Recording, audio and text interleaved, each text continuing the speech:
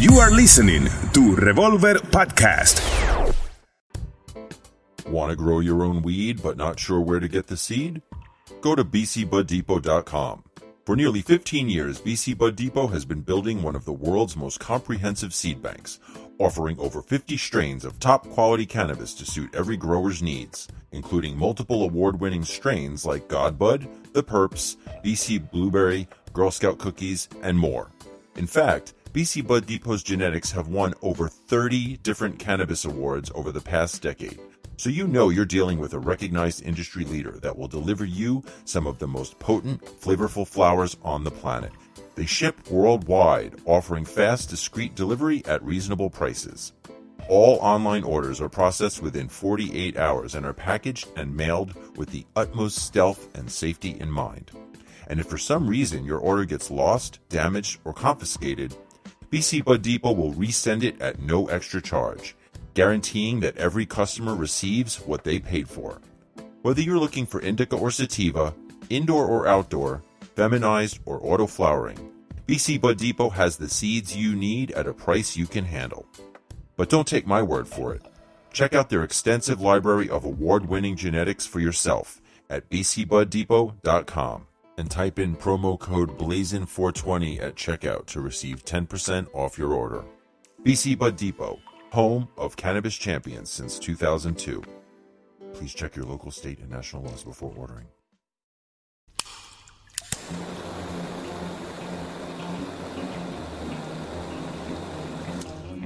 It's time to roll up those joints, pack those bowls, and fire up those nails. Because you're listening to Blazin', Bobby Black. What's up, Blackalites? This is Bobby Black, welcoming you to the special 710 edition of Blazin'.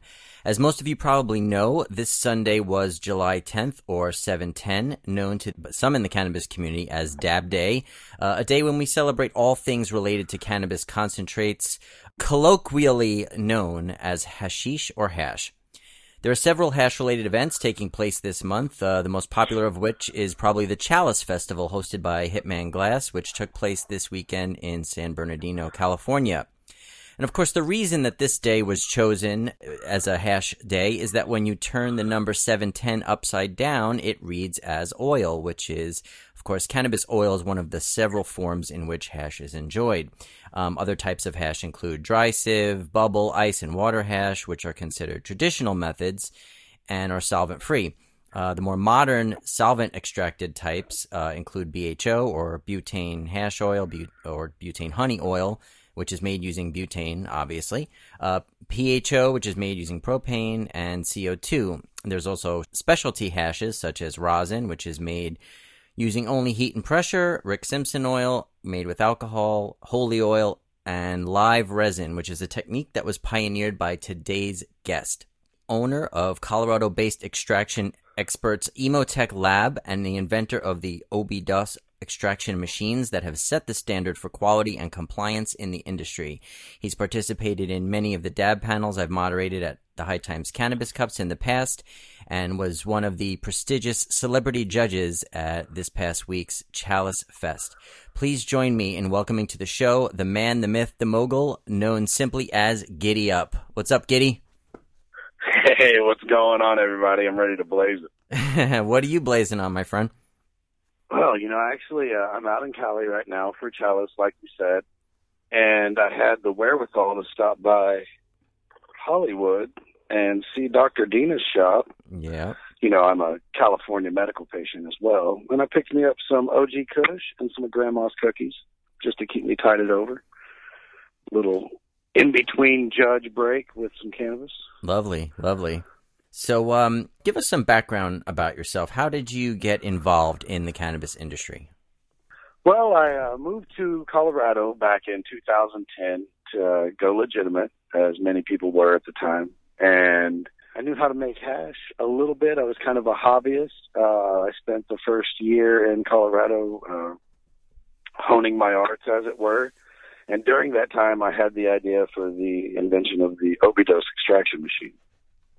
After that, it was all downhill. I started making the extraction machines. We got them approved through the state and through the city and made it to where everybody else could use them. And we started piling out hash for the lovely people of Colorado. So you started Emotek in 2012, right?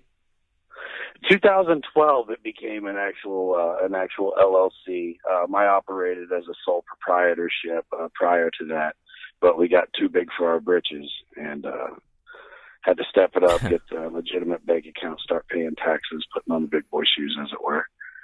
So how did you go from someone who was smoking hash and then maybe making hash as like kind of a hobby to saying, hey, I got this idea for this really big, expensive, complicated machine? Well, honestly, I saw a problem where nobody saw a problem. And I think that's how most inventions start, at least the ones that kind of come out of left field on us. The way everybody was making butane extracts, it violated multiple laws, even in our medical marijuana state, for like misuse of the solvent. Because if you use a can of butane for anything other than the prescribed purposes on the packaging, it's actually a federal offense. And I knew that there was no way, whether they were going to allow us to have cannabis or not, they were going to allow us to commit a federal offense every time we produced hash. Sure. So I made a way for us to be coded and regulated, and to safely make the exact same product, and on a much larger scale. So it kind of worked out to everybody's benefit. Cool. Well, I know when I was working in High Times, there were ads before you came along for some other extractors that had been out there on the market. What differentiated your product from some of the other extractors that were on the market? Well, as far as I know, the only other extractor on the market at the time was called Temisium. And fortunately for me, I had not seen a Temisium extractor before I started making mine. The main difference is the fact that mine is an active closed-loop system. We use a pump to move around our vapors and move around our fluids. And I guess secondly, when I did find out that there was another extractor, I was making mine. I believe that the only extractor that they had made was a small 2-ounce extractor, where my first closed loop system was a 5-pound extractor. Besides that arrangement and just simply the way that they function, set mine out. Mine tends to be easier and more user friendly than the other extractors on the market now or then.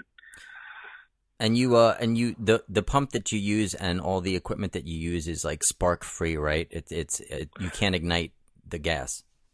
Right.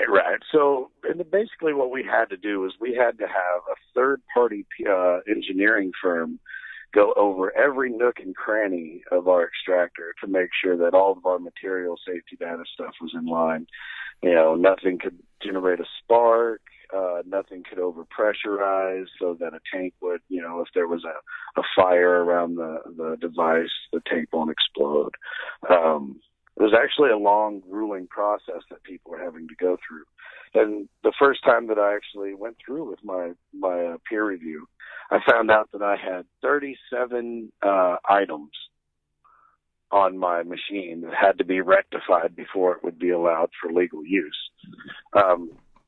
Seeing what other people with other extractors have gone through, I consider myself a little lucky, having 37 where some people have had 150 items to rectify. I mean, some of these things have the potential to be things that are not fixable, that are outside the scope of what you can do. That's why there was some companies over the last few years that you don't see around anymore, that were selling extractors, went to go get peer reviewed and found out that the machine that they invented will never meet code and will never be allowed for use in the medical state. Right, and it's not just about explosions and flammability, right? It's also about, I know that if you machine some of the parts wrong, you could have like metal shaving particles involved, right? Something like that nature. Well, when you go with a cheaply built machine, one of the biggest things you have to watch for is what we call meat hooks. And that's when, they leave part of the material unfinished and you come into contact with it and it'll cut you. On top of that, bad welds, leaky welds are some of the things that cheapen machines. A lot of these things are made in people's garages. And that being said, there's the math that comes into play on making sure that all your clamps, all of your fittings and your connections are actually pressure rated to withstand, a bad day on the extractor. Right. Well, you obviously fixed all those problems because your machine is certified by the American Society of Mechanical Engineers, the American Society for Non-Destructive Testing, the National Fire Protection Association. You've been certified for use in Colorado, Washington, Oregon, and Nevada. Am I missing anything there?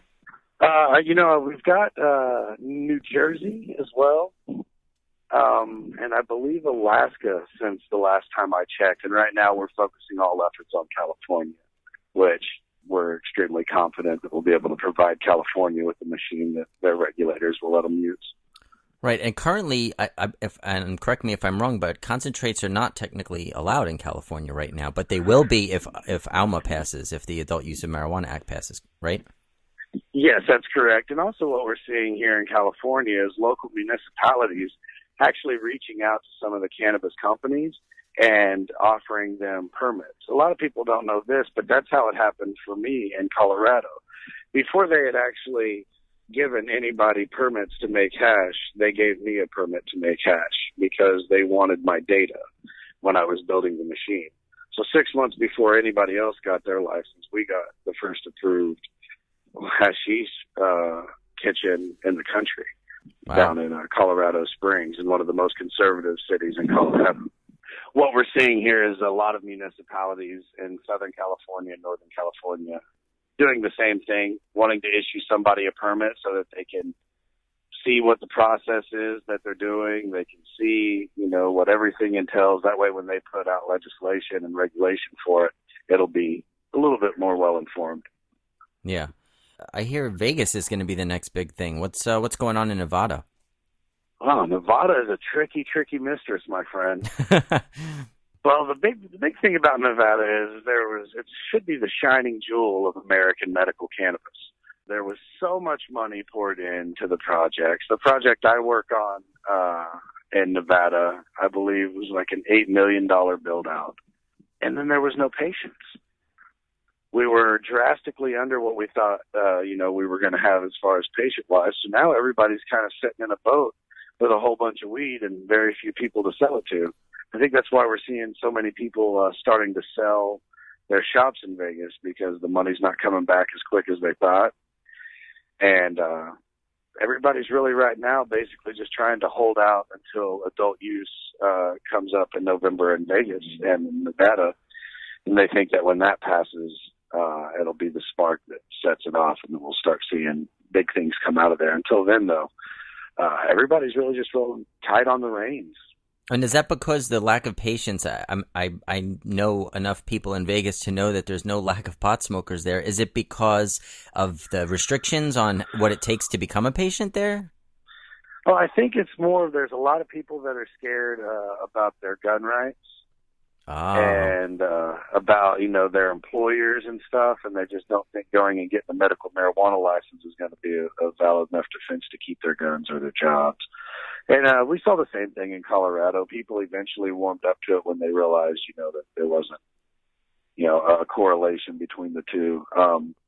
But Nevada just is, it's years behind. Even in Colorado, when we started having patients and stuff like on the big scale, like when House Bill 1284 passed, we had legal cannabis here technically since 2000. So we had 10 years to, grow a patient base before a dispensary even opened. They haven't had that in Vegas. They haven't had that in Nevada. Dispensaries just sprung out before majority of people had their cards, and they're still a little shook by it. Speaking of being years behind, I was pretty shocked to find out that as part of their new recreational regulations, Washington State is no longer going to be allowing concentrates to be sold unless they're infused into an edible product. I mean, what are they thinking? Isn't that just going to create a huge, dangerous, unregulated black market? Yes, yes, it will. And I don't know exactly how they're going to handle that because they're going to have the explosions showing back up. They're going to have, what we see in Colorado is about half the sales come from concentrates. Half of that tax revenue is going right back into the black market, which their voters clearly spoke out against. So I'm not sure exactly how that's going to play out for them. I mean, do you think their concern is that they're too potent? What is the justification for that? I don't get it.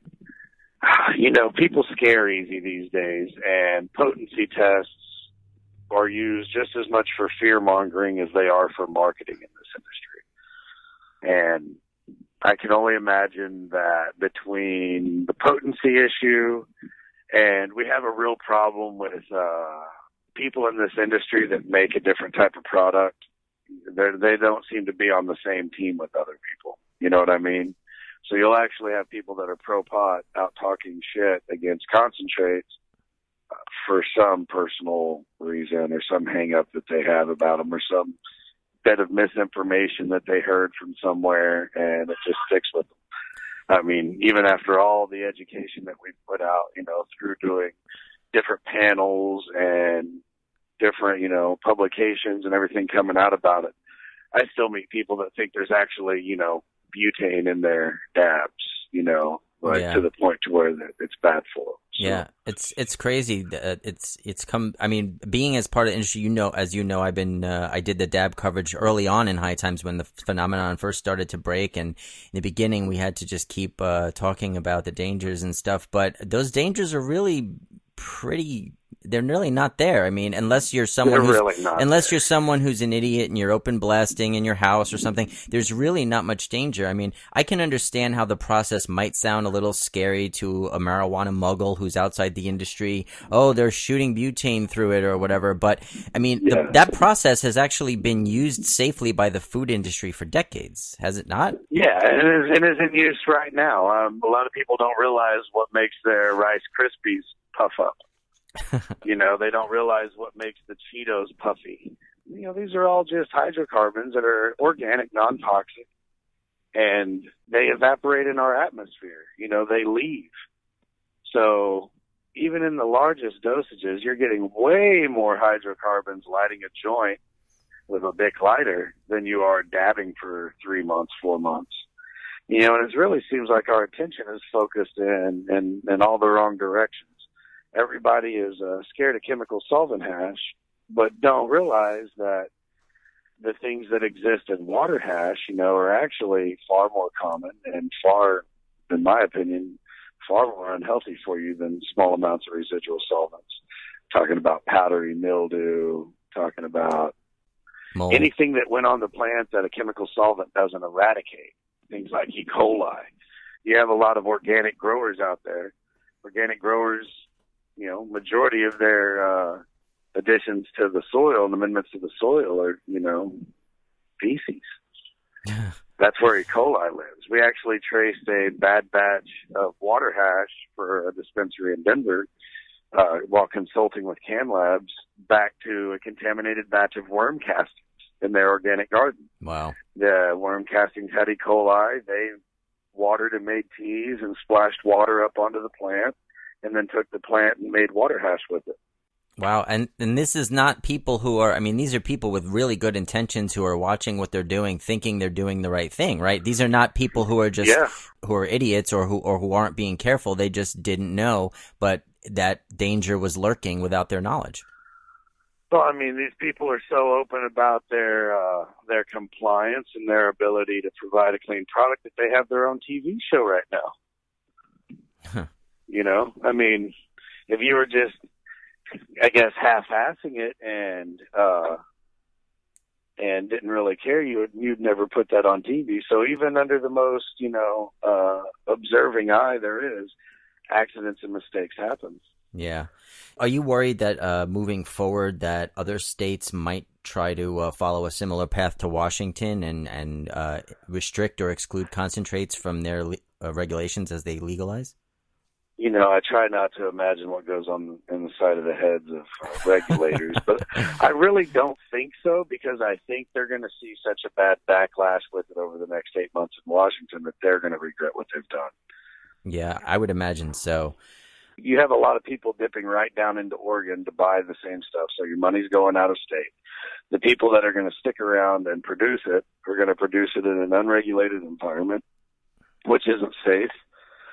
And what's the pros of it? What's the point of getting rid of the concentrates, if you can just go get them? Yeah. You're not going to fix anything. People aren't going to stop doing it. They're just going to become more nefarious in their ability to acquire it. Absolutely. We need to take a short break, but we will be right back with more from Giddyup on the Blazin' 710 special. Stay tuned. Want to grow your own weed but not sure where to get the seed? Go to bcbuddepot.com. For nearly 15 years, BC Bud Depot has been building one of the world's most comprehensive seed banks, offering over 50 strains of top-quality cannabis to suit every grower's needs, including multiple award-winning strains like Godbud, The Perps, BC Blueberry, Girl Scout Cookies, and more.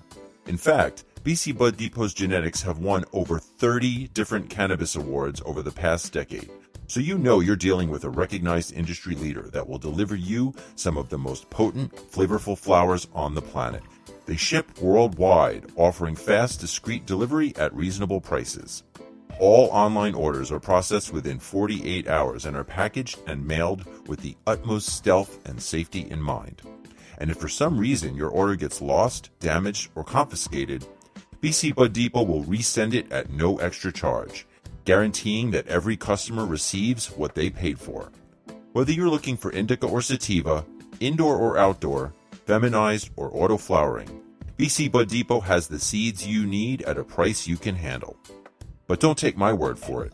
Check out their extensive library of award-winning genetics for yourself at bcbuddepot.com and type in promo code BLAZIN420 at checkout to receive 10% off your order. BC Bud Depot, home of cannabis champions since 2002. Please check your local, state, and national laws before ordering. All right, and we are back. We are here with Giddyup, owner of Emotek Labs, makers of the Obidose extraction machine, the top-rated extraction machine on the market.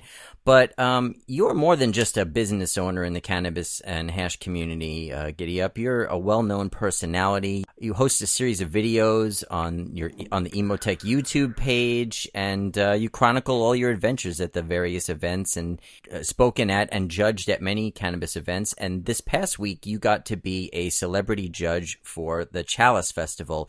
So just tell us a little about what it's been like being a judge for Chalice, and what category were you judging?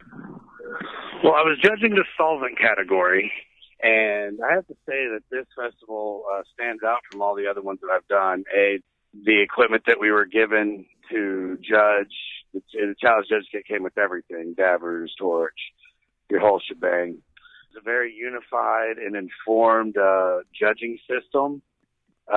We 1 through 10 on a few different categories, and everybody that got the packet knew what they were doing.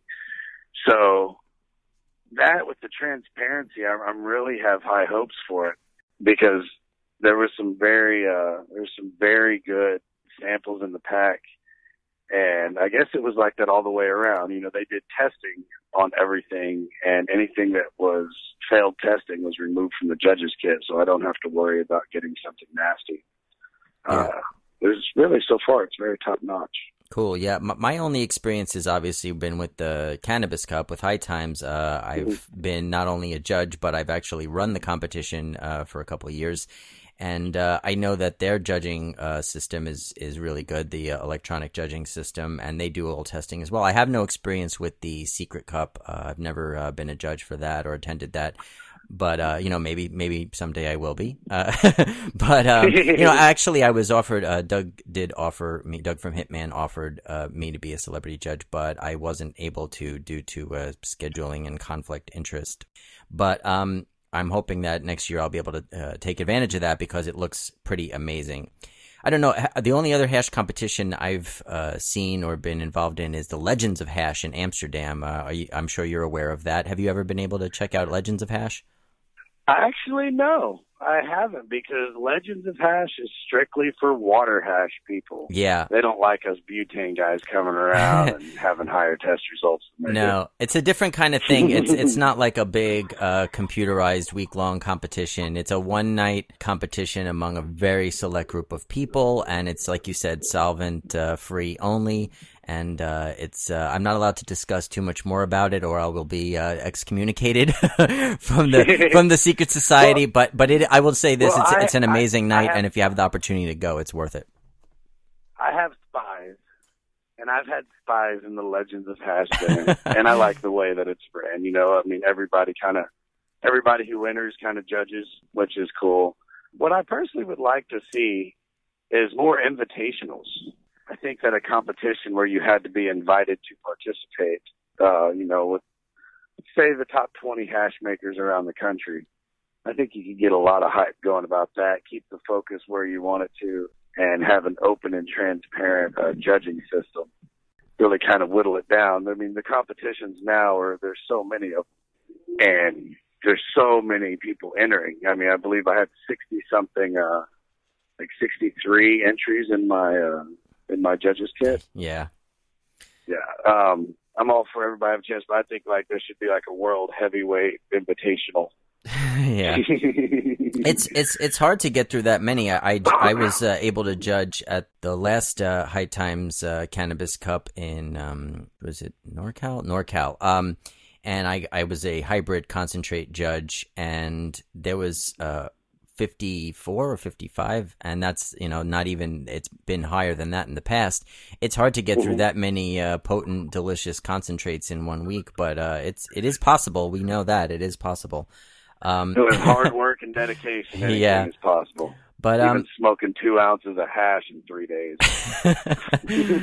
So let me ask you also about the categories in the different judging competitions. Would you like to see the categories be more specific, or do you think they're good where they are? Because I know when I was at High Times, there was talk of, well, should we make a separate category for butter versus shatter? Should we make one for live resin? Would you like to see it more specific, or do you think it's good just breaking it up the way it is? I think breaking it up the way it is, I think when you have water hash, solvent hash, breaking up shatter and butter, it's the same product. It's just a different finish on it. Yeah, keeping them a little bit more defined, maybe, a dry sieve, a water hash, solvent, indica, hybrid, sativa. I think they're good like that. There's so many different consistencies of hash now, with the butter, the shatter, the sap, the sugar, the oil, the wax, and of course the live resin. I mean, it's it's a slippery slope. Yeah, how many categories do you want? Yeah. Do you feel that some concentrate consistencies are inherently superior to others, or is it really just all a matter of preference? Well, I do. I honestly think it's different terpene profiles too that make the biggest difference in that. I think each one kind of has its up points. Shatter is so much smoother than wax all the time. There's a lot of people that don't like to cough, or choke when they're smoking. They want it to be as smooth and pleasant as it can be, and they'll sacrifice the loud taste for that. Sugar is great because sugar is loud and terpy, and it's so effervescent when you hit it. Problem is, it seems to turn, and the large amounts of terps in it seem to turn faster than shatter or wax. Wax is great because wax is typically just louder. That's why I like to do a live resin wax.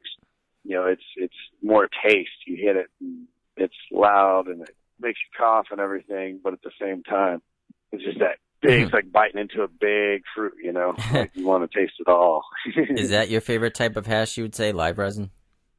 Yeah, definitely by far. I got a thing for monoterpenes. When we started making live resin, the goal was to get the hash to taste like the grow room. When you walk through a grow room that's going, I'm sure you've been in several hundred, it's a beautiful smell. And then when you go out and you see the same stuff that was grown in the same spot cured, it's not the same. Doesn't mean it's bad. It's just not the same bouquet. So the reason for that is because the lighter terpenes, like monoterpenes, diterpenes, they're just extremely volatile, and they will leave the oil very quickly and with very little help from heat and agitation. Cure these, and when you cure your plants, these diterpenes and monoterpenes are typically all gone by the time it gets cured and is either ready to extract or is ready to smoke. You know, in the DAB report, High Times DAB report that I put together, I guess it was 2 years ago now, Ry Pritchard down in Denver interviewed you and Kind Bill, who were pretty much the inventors and pioneers of live resin. It was such a cool story. For those who didn't get to read the story, can you just give a quick little synopsis of how live resin came to be? Yeah, me and Bill had an idea and a way to extract wet plants, but we wanted to make sure that they didn't taste like wet plants. We had tried a couple little ideas and played with, decided we were going to wait till we were in the proper environment.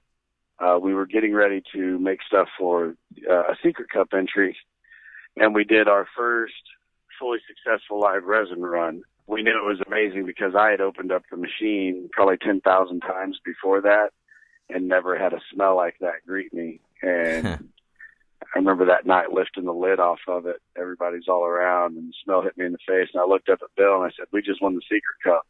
And he started walking towards me, and he got about 6 feet away from the machine, and he could smell it. He could smell the terps. We did 5 more runs the same way, making sure we kept all of our variables the same that night. And each run was one right after another, the best run of hash, chemical solvent hash that we had ever made.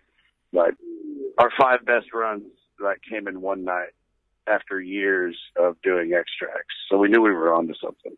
And it's made by blasting fresh frozen whole plants, pretty much, right? Yeah. We strip the water leaf off, we knock it off of the bone, take the bud off the stem, freeze it, and then extract it. At first we were just like, oh, we'll do some fresh frozen BHO. But we had to change so many other variables in the actual extraction process, and calling it fresh frozen seemed like naming it after just one variable, and it really didn't feel right. Right. And that's when we came up with the name live resin, because that's what our goal was to get the resin out of the plant while technically the plant was still living. Yeah. I remember when you came up to me at the Cannabis Cup in Denver, I guess it was probably 3 or 4 years ago now. Wow, the time just flies by. But you came up to me, and we had just met not too long ago before then, and you came up to me and you were like, "Hey, Bobby, check this out," and and showed me what looked like the wettest, crystaliest, most delicious smelling hash concentrate I had ever seen. And you hooked me up with a little of it, and you told me this is live resin. This is the next big thing. And man, I was hooked. After that, man, I got to tell you, I would just and back then nobody else really had live resin. You were like the main guy, so I would be like, "Hey, Giddy, are you going to be at this event? You got any more live resin?" Because I was just like, it was so good. And I guess I'm one of those terp lovers, terp people. I mean, I want that flavorful hit. Are you a terp slut, Bobby? I am a terp slut. I am a total. Okay, you let your. I'm a terp slurper. Slide. Yeah. Yeah. So let's talk a little about terps. There've obviously been a big hot topic over the past year or so in the industry, in the community. There are some devices out now that are made to capture terps in the extraction process. And first of all, does the OB-DOS have a mechanism for capturing terps, or can you hook a mechanism up to it to capture terps? Yes, you can hook a mechanism up. You can hook a cold trap up to the OB to capture the terps. Terps are funny, fickle little things. How you get the terps is very important. A lot of people don't realize that terps exist all over the plant. So when I make terps, I actually make terps out of the water leaves and out of the stalks and not the bud material. Wow. Yeah. So talking about when you're smoking, if you're going to be dabbing and you're looking for that really good terpy enjoyment. Other than obviously you got to get the right concentrate, but as far as techniques go, there's been a lot of debate about the best way to dab for the most flavorful hit. I know most of the concentrate connoisseurs I know tend to let the nail cool down for at least 30 seconds, maybe a minute. Some people do before hitting it so that you don't burn off the terps. What's your technique typically? Well, I'm a little different. I just don't heat my nail very much. I give myself like a 5-second blast with the torch when I'm rocking my quartz banger, and then I hit it about 4 seconds after that. And that keeps the temperature nice and low. Don't waste as much butane heating something up to let it cool down for a minute. And you gotta waste it to taste it. I'm more of a taste guy. I'd rather waste 30 small dabs throughout the day and taste every one of them and get high than burn up and hit a hot dab. I can't do that. So for me, I do about a 5-6 second torch, 3-second wait, and then I hit my dab. And I've saved myself countless fucking hours. So you don't need to heat the nail up till it's red or almost red then? No, you don't. The only time you really want to do that is if you got gunk or shit on your nail. Yeah. And you don't want to contaminate the dab. But just heating it up for a few seconds. I encourage everybody to play with it. Give yourself a few seconds and do a dab. Give yourself 10 seconds and do a dab. You don't have to light it up to red and then wait for 40 seconds to a minute to enjoy it. Yeah. And what about titanium versus quartz for the best flavor hit, in your opinion? My flavor, probably going to be quartz for the best flavor. You got to use the Q-tip tech, keep it light, keep it cleaned out. My workhorse, though, my go-to, G-nail sitting on a tabletop rig. You just sit there and pound away all day, and you don't have to wait or use a torch. Yeah. And I have that on titanium, but I have had quartz bangers, and those are bee's knees, my friend. Cool. Well, we're almost out of time. I want to get your take before we go on a couple other little things. Rosin. Rosin's a big thing. It's been very popular. It's been gaining in popularity, which is, of course, made by just kind of pressing nugs in a heat press, sort of like a T-shirt iron machine or whatnot, or a hair straightener, as some people have done. Obviously, it's a super safe method. What is your take on rosin as far as how it compares to other forms of hash? I give rosin a lot of hell just because people get very emotional about it. But rosin is a great way for people to safely get into the dab culture, to start doing dabs. I don't think there's any one type of hash out there, BHO live resin included, that negates other hashes. And just for us to be alive in the time when we can choose what type of hash we're going to smoke is great. But rosin's great. It has the same issues that water hash could have, which is you got to have good starting material. If you have nasty starting material, it can be just as unsafe for you as other stuff. Right. And what about these preloaded oil pens? What's your feeling about those that are becoming popular? Well, when they're made right, they're great. If you're doing it with a polyethyl glycol cut or a vegetable glycerin cut, you're an amateur and you should leave this to the pros. And what's the best way to do it? The best way to do it is to do a straight terp cut with, in my opinion, a nice third run distiller. You distill everything down to where you're doing strictly just a cannabinoid mix. You're leaving everything else that may be in the oil out. Those are extremely potent. They're also activated. So while you're actually breathing in on the vape pen and you're hitting the vape pen, it's coating your tongue in a nice thin coat of oil that's sublingually being introduced to your blood system, so you get a little bit more high. Cutting it down with terpenes are natural chemicals that exist.